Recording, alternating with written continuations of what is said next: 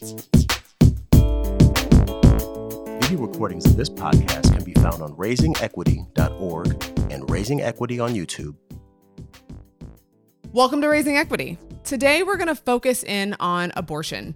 You've, I'm sure, heard about the domino effect of states passing different bans around abortion rights, but we're going to talk about the broader issues: abortion rights, abortion access, reproductive justice. And today I have with me Pamela Merritt, who is co-founder and co-director of Repro Action. And I'm really appreciative that you were able to join us on such short notice, given all the news and everything going on. So thanks for being with us. It's a pleasure. Thank you so much for having me. Yeah. Do you want to talk a little bit about Repro Action and the organization? It's just 4 years old, right? 4 years old. We founded in July of 2015. And my co-founder, Erin Matson, and I basically had a lot of discussion before deciding to found an organization together about what was going wrong in the reproductive health rights and law and justice movements. So we determined that we were losing, that we needed to infuse a culture of direct action in the movement again, and that we were the people we were looking for. So we've co-founded Repro Action, which is a direct action organization that works to increase access to abortion and advance reproductive justice. Awesome. And so 4 years ago, you were clear that we were losing. And tell me a little bit about how you saw the losses coming. Because I think for some folks, they're feeling like right now, they're feeling the loss and feeling frantic and really anxious. But you were clear long before today, long before now, 2019, that we're losing. Yes. So both of us had worked in reproductive rights for a while and had been activists for quite some time.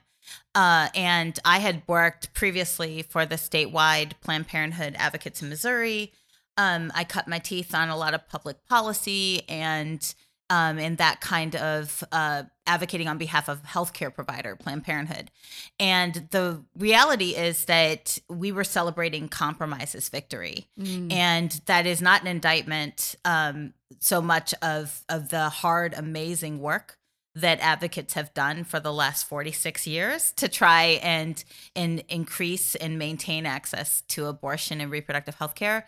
But a couple of factors were tumbling together to make it really a series of losing and trying to rebrand those losses as some kind of victory. So making compromises and perpetuating stigma about abortion.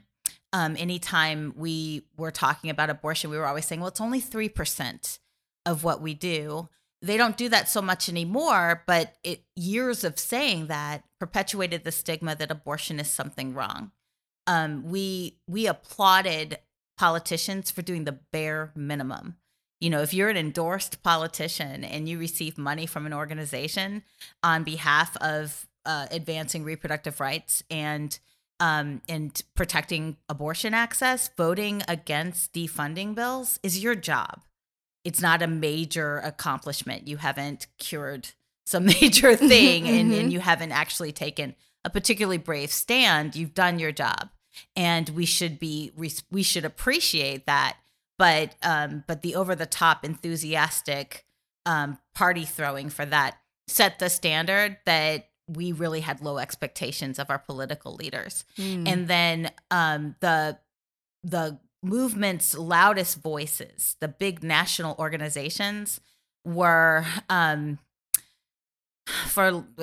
put it as plainly as possible, they were not inclusive. They did not listen to, respect, or appreciate the leadership of Black women and women of color.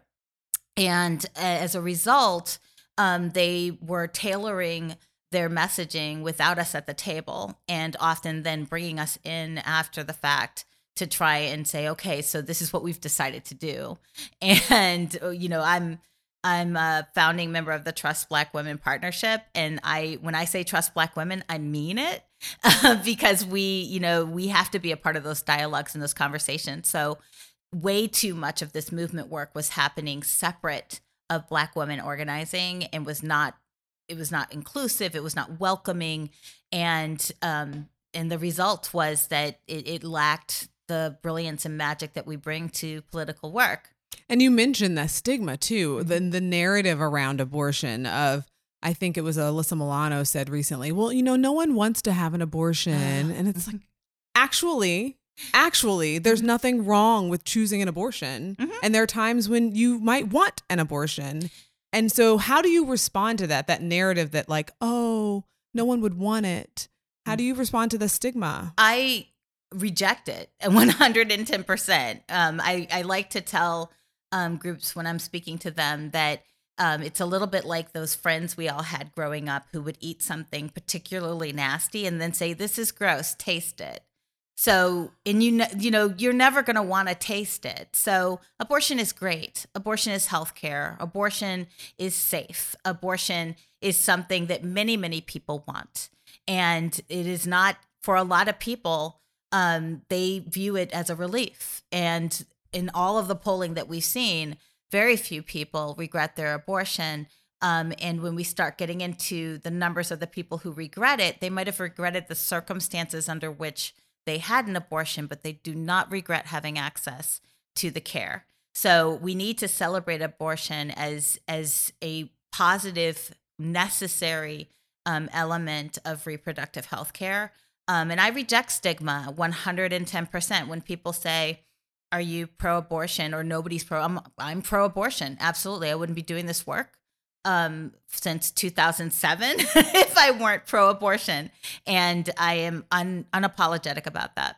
Mm-hmm. Yeah. And the fact that it is a part of the broader reproductive justice work, right? And so when we over-focus on abortion and the stigma of abortion, we miss all other aspects of reproductive health that need to be discussed. So what are some of those issues that we need to be discussing? And of course, we'll get back to abortion. Mm-hmm. Yes, so many. So access to birth control and making it affordable and something that people can easily access both with transportation or maybe delivery at their home. We actually had a study out of Washington University in St. Louis that provided free birth control and transportation to participants. And what they found, this was released many years ago, at least 3 years ago. And what they found is that it increased people staying on birth control and not missing pills or whatever their chosen method was. So we know that birth control, when people can access it, helps people make decisions and plan their reproductive future. And we need to work on making it more accessible. We're not. If anything, we have the Trump administration and other political figures, particularly in what we call the Midwest and Upper South regions, restricting access to family planning through cutting funding for Planned Parenthood or even Title X funders. So it's a crisis, and it's only going to get worse. That people who do not have birth control coverage through their insurance provider are struggling to access care, and that is not good. We also need to build a greater understanding of what birth control is. When we talk about hormonal therapy, we have a lot of people who struggle with endometriosis, with fibroids, who are not having access to care because we aren't focused on those issues, which actually can have a devastating impact on people's fertility. Women of color and Black women have an increased likelihood of having fibroids or endometriosis, and access to hormonal therapy can be an important treatment plan. So when we talk about not covering the pill for lots of folks, that's not covering the thing that makes it possible for them to have children in the future. We need to talk about stigma and lack of protection and care for people who are trans, for the LGBT community in general, and specifically for people who are trans, who struggle to get in and get pap smears, who we just saw the Trump administration issue directions that allow for people to discriminate against, allow for medical professionals, I should say specifically, to discriminate against people based upon that professional's religious conviction. What that translates into is people who are already struggling to get respectful care having an even harder time to do so. And nobody who has taken an oath to be a doctor or a nurse should ever deny care to somebody because of who they are. because of who they are. We need to work on that. And we're not focused on that when we're focused on abortion restrictions and public officials who spend weeks figuring out how to ban abortion or deny access to birth control really need to think about how health has a bad health policy has a negative impact on their communities.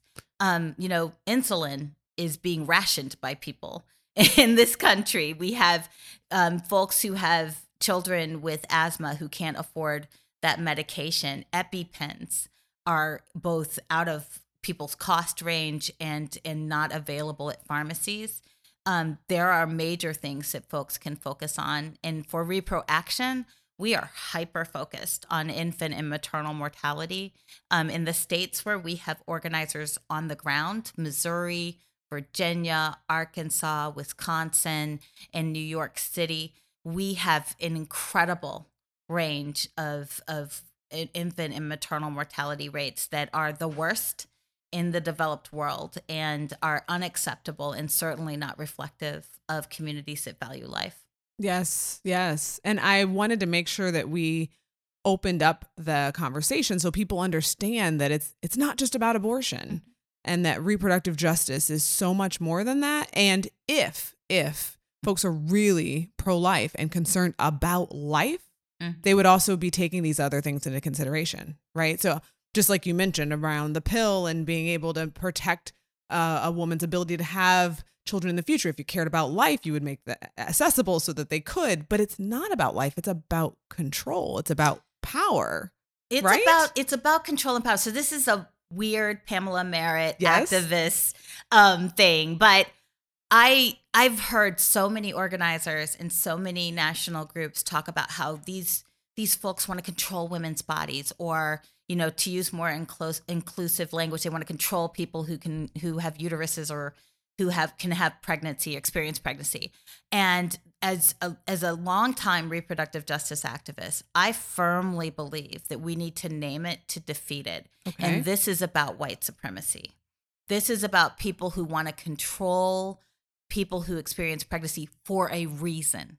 They want certain women to have more babies, and they want other women to either have babies to serve the purpose of service or some sort of labor, or not to have babies. And when I look at our immigration policies, when I look at our incarceration policies, when I look at how we're destroying public education and we're gutting the environment, but we are also creating an environment where it's harder for people to access birth control. This is a pattern that has been continued throughout history. And what I see is an overt attempt to establish and maintain a certain dominant white population. And I've actually even seen people slip and say it in public. Really? Paul Ryan did. He was at a conference before he left office, and he was introducing Kellyanne Conway at a conference, and he bragged about the fact that he was talking about abortion, but he was talking about it in the population control. It's like, I've done my duty in having a lot of kids. It's these other people who aren't having our kids, and Kellyanne doubled down on that, and Trump has certainly been overt in that language. And those who follow him are hearing that. He's not saying that just for kicks. He's saying that because that language resonates with folks who fear their population being pressed upon. I appreciate you bringing that into the conversation, because these things don't happen in silos. Oppression does not happen in silos, and white supremacy touches so many aspects of our society that sometimes people say, oh, it's a women's issue. Well, actually, no, it's more complicated. And in preparing for this interview, I was feeling like, I need to understand how we got here, and was watching a documentary on Netflix around reimagining Roe and reading and talking to folks. And I didn't realize that historically abortion was something that Republicans were actually for, right? Like nowadays we assume Republican, conservative, and maybe even conservative Christian pro-life. Like we conflate those. Yet historically, I learned that Reagan, as governor of California, like was pro-abortion reform to try to make it more accessible for folks, and that in a way the Republican Party is about, low interference and individuals' lives, small government, and so it would make sense that they would say you get to choose to do with what you want with your body, but yet here we are. Yes, with guns having more rights than people who experience pregnancy. It's fascinating, but that's one of the reasons why I like to point out the white supremacy angle, because the only thing that has small government, fiscal conservatives pulling that kind of hypocritical pivot is the fact that they see the benefit of it to population domination.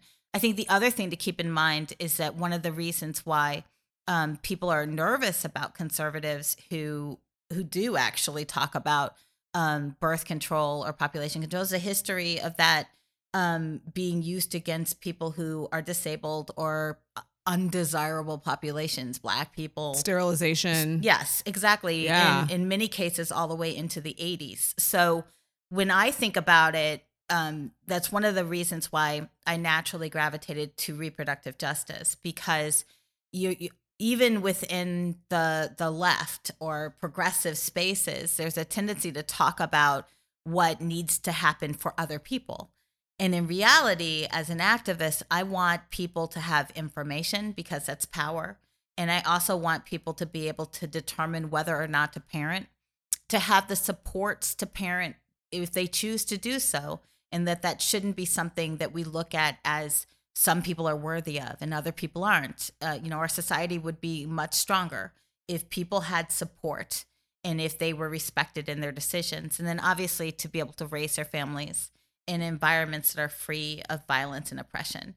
So I think the fear has always been that the same Republicans who are casually accepting children in cages might be motivated to push long-acting reversible contraception, what we call LARCs, for bad means, for not for good purposes, but on populations that they see as a drag on society. So there's that balance between our need to dismantle the white supremacy and that oppression, even as we advance these policies. Mm-hmm. And that was something I know that in the documentary, they were really trying to make that connection between kind of the conservative, evangelical Christian, and even racially segregated spaces, and the pivot to the pro-life movement. Mm-hmm. And I'm not going to do it justice, but I encourage folks to watch it. Right, but they didn't name it as white supremacy, but they pointed out that there was a pivot, and it was a pivot at a point where a lot of the religious organizations were segregated, mm-hmm. and openly wanted to be all white, and were working to kind of marry the conservative values with the Republican Party. And some of the language that was being used is very similar to the language that's being used now. And again, I'm not in the reproductive world, so that's why I wanted to have you here to talk about it. To me, it's important for folks to understand the broader landscape and the history, because people are freaking out like this is new, like, oh my gosh, this could happen. But this is not new. No. No, this is it. In many ways, it predates Roe. So, one of the things my nerdy brain first latched onto when I started doing this work is that you can really explore the history of the United States of America in terms of who was desirable to have children and who it wasn't desirable to have children, and what the government was willing to do to decrease or increase those populations. So we have had all kinds of atrocities that have been policy against indigenous people, against Africans brought here in slavery, against indentured servants. Were there limits put on? Of course. Okay, I'm not familiar. Can you tell folks a little bit? There's language that, we both had the issue of people taking away children from indigenous populations and forcing them to present in a more um, white or Right. mainstream white kind of way. We would call in my field, it's deculturalization, right? Like to take them away and to try to take their culture away from them. Exactly. Yeah. Exactly. And so, that history is horrific. We have issues of, offering certain populations, if you're incarcerated, we've had recent incidents of people being offered parole or no jail time if they agree to be for long-term sterilization. We have some folks who are prosecuted for self-managing their abortion outside of a medical setting. Other people aren't, for all of the reasons. So we have forced sterilization issue that happened in California in its prisons. We had and that's still happening now, right? People think about that as in the past. No. But these sterilization deals that you're talking about are recent, right? Recent, like within the last 5 years. And then you have the history. What really bothers me is like you have the early 1900s where people talked about Irish immigrants and Italian immigrants much the same way. Yep. We are currently talking about migrants and people who are trying to get asylum coming up from South America. So it's the same horrible language. It's the same disgusting dehumanization of them. But within that, there's also this, once you've established that this isn't a person, all manner of atrocity that can be done to them. We know for a fact that the current Department of Homeland Security has been charting the menstrual cycles of women who are being held in detention centers. Seriously? Yes. They have been experimenting with what is a completely thoroughly untested and medically questionable abortion pill reversal, and they have blocked people accessing abortion. They are unashamedly talking about how they want to make sure that they're testing out stuff on people who don't have and are not being given their full human rights. So this is without consent, of course. Of course. The researcher in me is like, where can people read about this? I had no idea. I'm not surprised, and yet I'm appalled, and I want to read more. Yeah, I think it's been published in the Washington Post. Okay. Rewire News, which is a favorite outlet of mine, has a lot of amazing articles about the Department of Homeland Security, ICE, and atrocities that are happening there, not to mention the increased number of miscarriages that have taken place while people are in custody. So I think when we talk about like the full history of it all, we get a better understanding of just how much government policy tinkers in and does horrible things when it steps in between people and their right to reproductive health care. But it's also helps us understand why people might be a little cautious. People in my family, which is my mother's family is originally from Mississippi, have every right to be cautious and leery of lefties who are saying, well, this is for your good, when, that state has a history of eugenics. It has a history of Mississippi appendectomies where people went in to have children and came out with a hysterectomy without consent.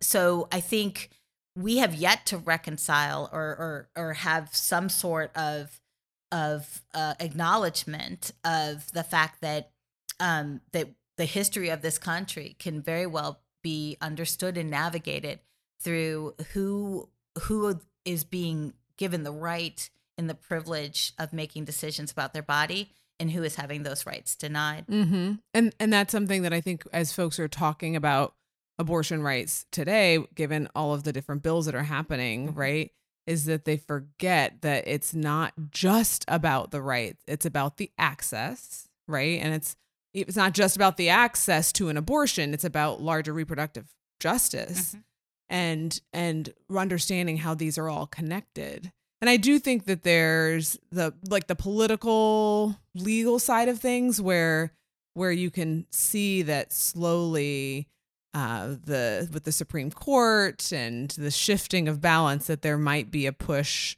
to challenge Roe v. Wade. Mm. But even without that, we have states passing these bills. Mhm. Even without that, we have states where they've made it so difficult for abortion clinics to even operate Mhm. that we virtually don't have access. Even if we have a sliver of a right, we don't have access. Yep. And so I really appreciate you sharing the larger vision of reproductive justice and some of the history so that folks can understand, we do need to have direct action and make sure our voices are heard so that Mhm. that there isn't further chipping away. But like you said, you all were clear 4 years ago, we were losing. Exactly. We've been losing. Exactly. And I want to circle back to something you mentioned. You mentioned the disparities in people being prosecuted for miscarriages and self-administered or self-managed abortions and the disparities there. I'm wondering, for me, the idea of self-managed abortions, I guess I knew, but I didn't know that language, right? In terms of people being able to access pills and do that at home. Can you talk a little bit about self-managed abortions and the disparities in who's getting persecuted for it? Of course. Or prosecuted. Yeah. Persecuted. Both, sadly. So we are on our second year of a self-managed abortion campaign that is trying to educate the public about self-managed abortion with pills. And we also recently launched Stop Prosecuting Abortion, which is specifically calling out the pro-life movement on the fact that many of their leaders openly discuss how they want to prosecute people for self-managing their abortions. The logical consequence of abortion bans is women and people who experience pregnancy going to jail. And when you look at recent bans, they always talk about the abortion provider. When you self-manage your abortion, then the person who is pregnant is the provider. So the idea that people are not going to go to jail and for their pregnancy outcomes is ridiculous. And there's already a lot of settled law, national advocates, or not settled law, but examples of this happening in states all over the country. National Advocates for Pregnant Women, which is a wonderful partner that we work with in Wisconsin, but they are a national organization full of awesome lawyers who come into states like Missouri and defend people who are being prosecuted for manslaughter because they had a miscarriage and they drink alcohol. So people who are being punished for addiction or drug use. People in Wisconsin, for example, we have a campaign around Act 292, which has been on the books since the 90s. This is one of those cocaine, crack mom, crack baby fear laws that just has never properly been taken out of use. And thousands of people have been referred to the state for investigation because they had the audacity to go to their doctor and say, I've used drugs in the past. So not only does this law make people who are pregnant not want to tell the truth to their healthcare provider at a moment when it's critical that they do, but it puts people in the position of facing criminal penalty for a pregnancy outcome over a health issue, which is ridiculous. And it makes grown people have to go through the juvenile court system because the law allows for them to appoint a lawyer for the fetus and does not require that they give the grown person a lawyer.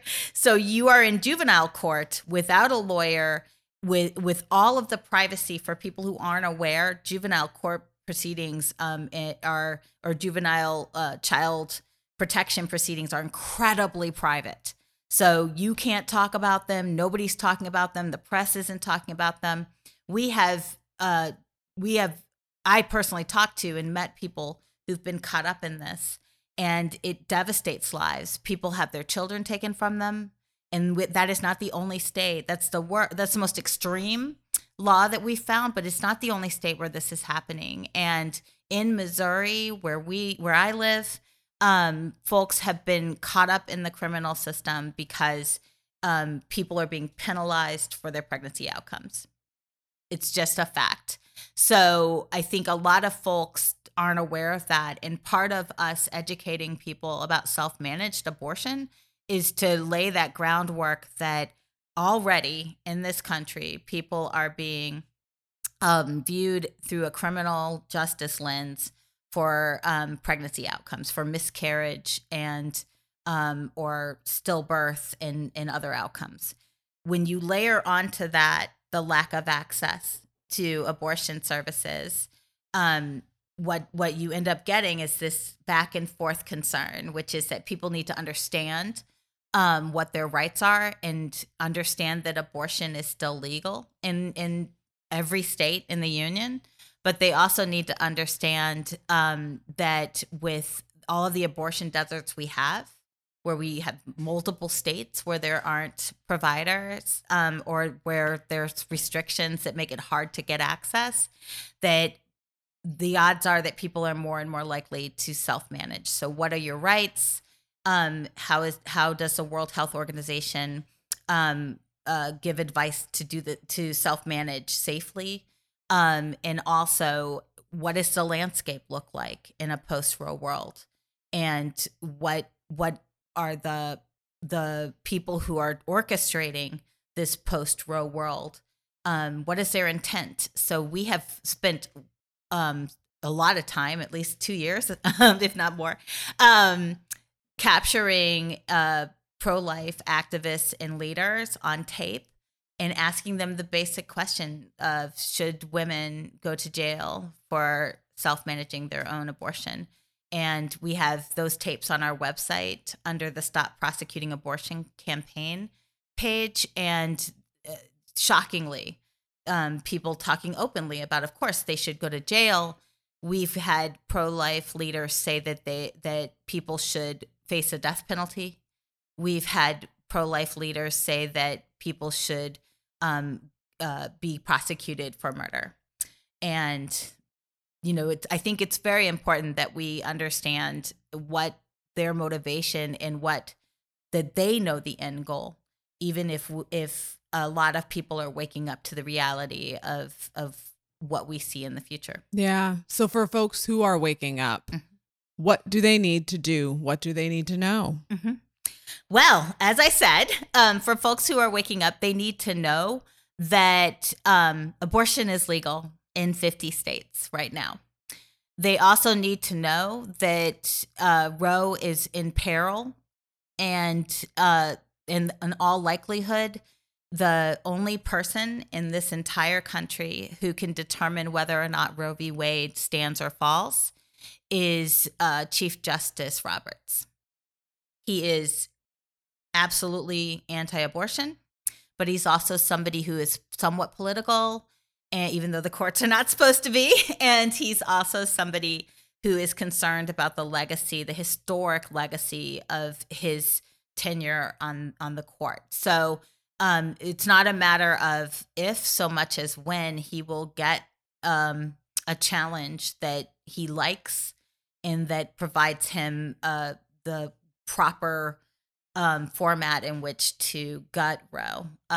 We don't expect abortion to be struck down 100%, but a gutting of Roe would kick it back to the states, with 20 plus states having an automatic trigger to ban abortion, and that includes my home state of Missouri. So people need to understand that we, abortion rights advocates and reproductive justice advocates, were not being hysterical when we said that the Supreme Court was on the line. It was. We were right about the fact that Kavanaugh is nightmarish. People need to know that whenever I hear people say something's unconstitutional, as a Black woman, I kind of want to shake them, because the reality is that everything is constitutional or unconstitutional based upon the Supreme Court. That's their sole role, is to determine and interpret the constitutionality of law. Yep. So is it unconstitutional? We're gonna see, and that's why people challenge things up to the court. So unconstitutionality is not our friend, and Donald Trump has spent the last year stacking federal courts for this very purpose. The flip side of all that dire and doom is that people need to know that we are on the right side of justice, that my response to Missouri recently passing an abortion ban is defiance, that I absolutely 110% am committed to increasing access to abortion and advancing reproductive justice. And I don't give a damn what the state thinks it is going to do. We as activists are going to fight. And we are going to fight because abortion and reproductive health care are absolutely critical to people being able to be successful. Selfishly, as somebody who lives in Missouri, I want to live in a community that's thriving, and that can't happen if people can't plan their reproductive health. Yeah. So we are committed. There's direct action that is happening all over the country, and yes, even in Missouri. We are doing public forums on self-managed abortion with pills. There are wonderful lawyers that are working to tear down restrictions to access abortion pills, and this isn't the fight we wanted. It's certainly a fight I would have preferred to avoid, but this is a fight that my organization and activists in the reproductive justice movement have been preparing for since November of 2016. And if folks want to fight with you or fund the organizations, not just ReproAction, but other organizations as well, how can they do that? Great question. So ReproAction would love their money. I bet. So ReproAction has an online donation tab at reproaction.org. I highly recommend that people also join our email list so they can find out about ways to take action. And you can do that on our website as well, reproaction.org. I can't say enough about what the critical role that abortion funds play in helping people access care. I have been a volunteer who has participated in the work of abortion funds, and they provide tremendous support, from transportation to helping to cover the costs of procedures to connecting with counseling, and it's just amazing. So there's a national network of abortion funds. If people are listening to this and are not sure whether their state has a fund, they probably do, and you can access it there. For Missourians, we have the Gateway Women's Access Fund, and they are amazing, wonderful, all volunteer organization, and very much so need funding because now the demand is only getting higher, and people in states like Missouri, where we have a 72-hour mandatory waiting period and no exceptions, this is before the ban, there is an incredible need for people to get transportation and be able to come from all over the country, all over the Midwest, to St. Louis or to Hope Clinic in Illinois right across the river. And that requires money, so hotel stays, and we don't want people sleeping in their cars. So I cannot recommend enough that people fund the funds, and they are in just one final thing I want to add, which is for people who are newly outraged, I want them to understand and appreciate that there's been 40 plus years of activism. And if you think of it, somebody might most likely already be doing it. So if you feel like there's a need, just be sure to check, because there's no benefit to recreating the wheel.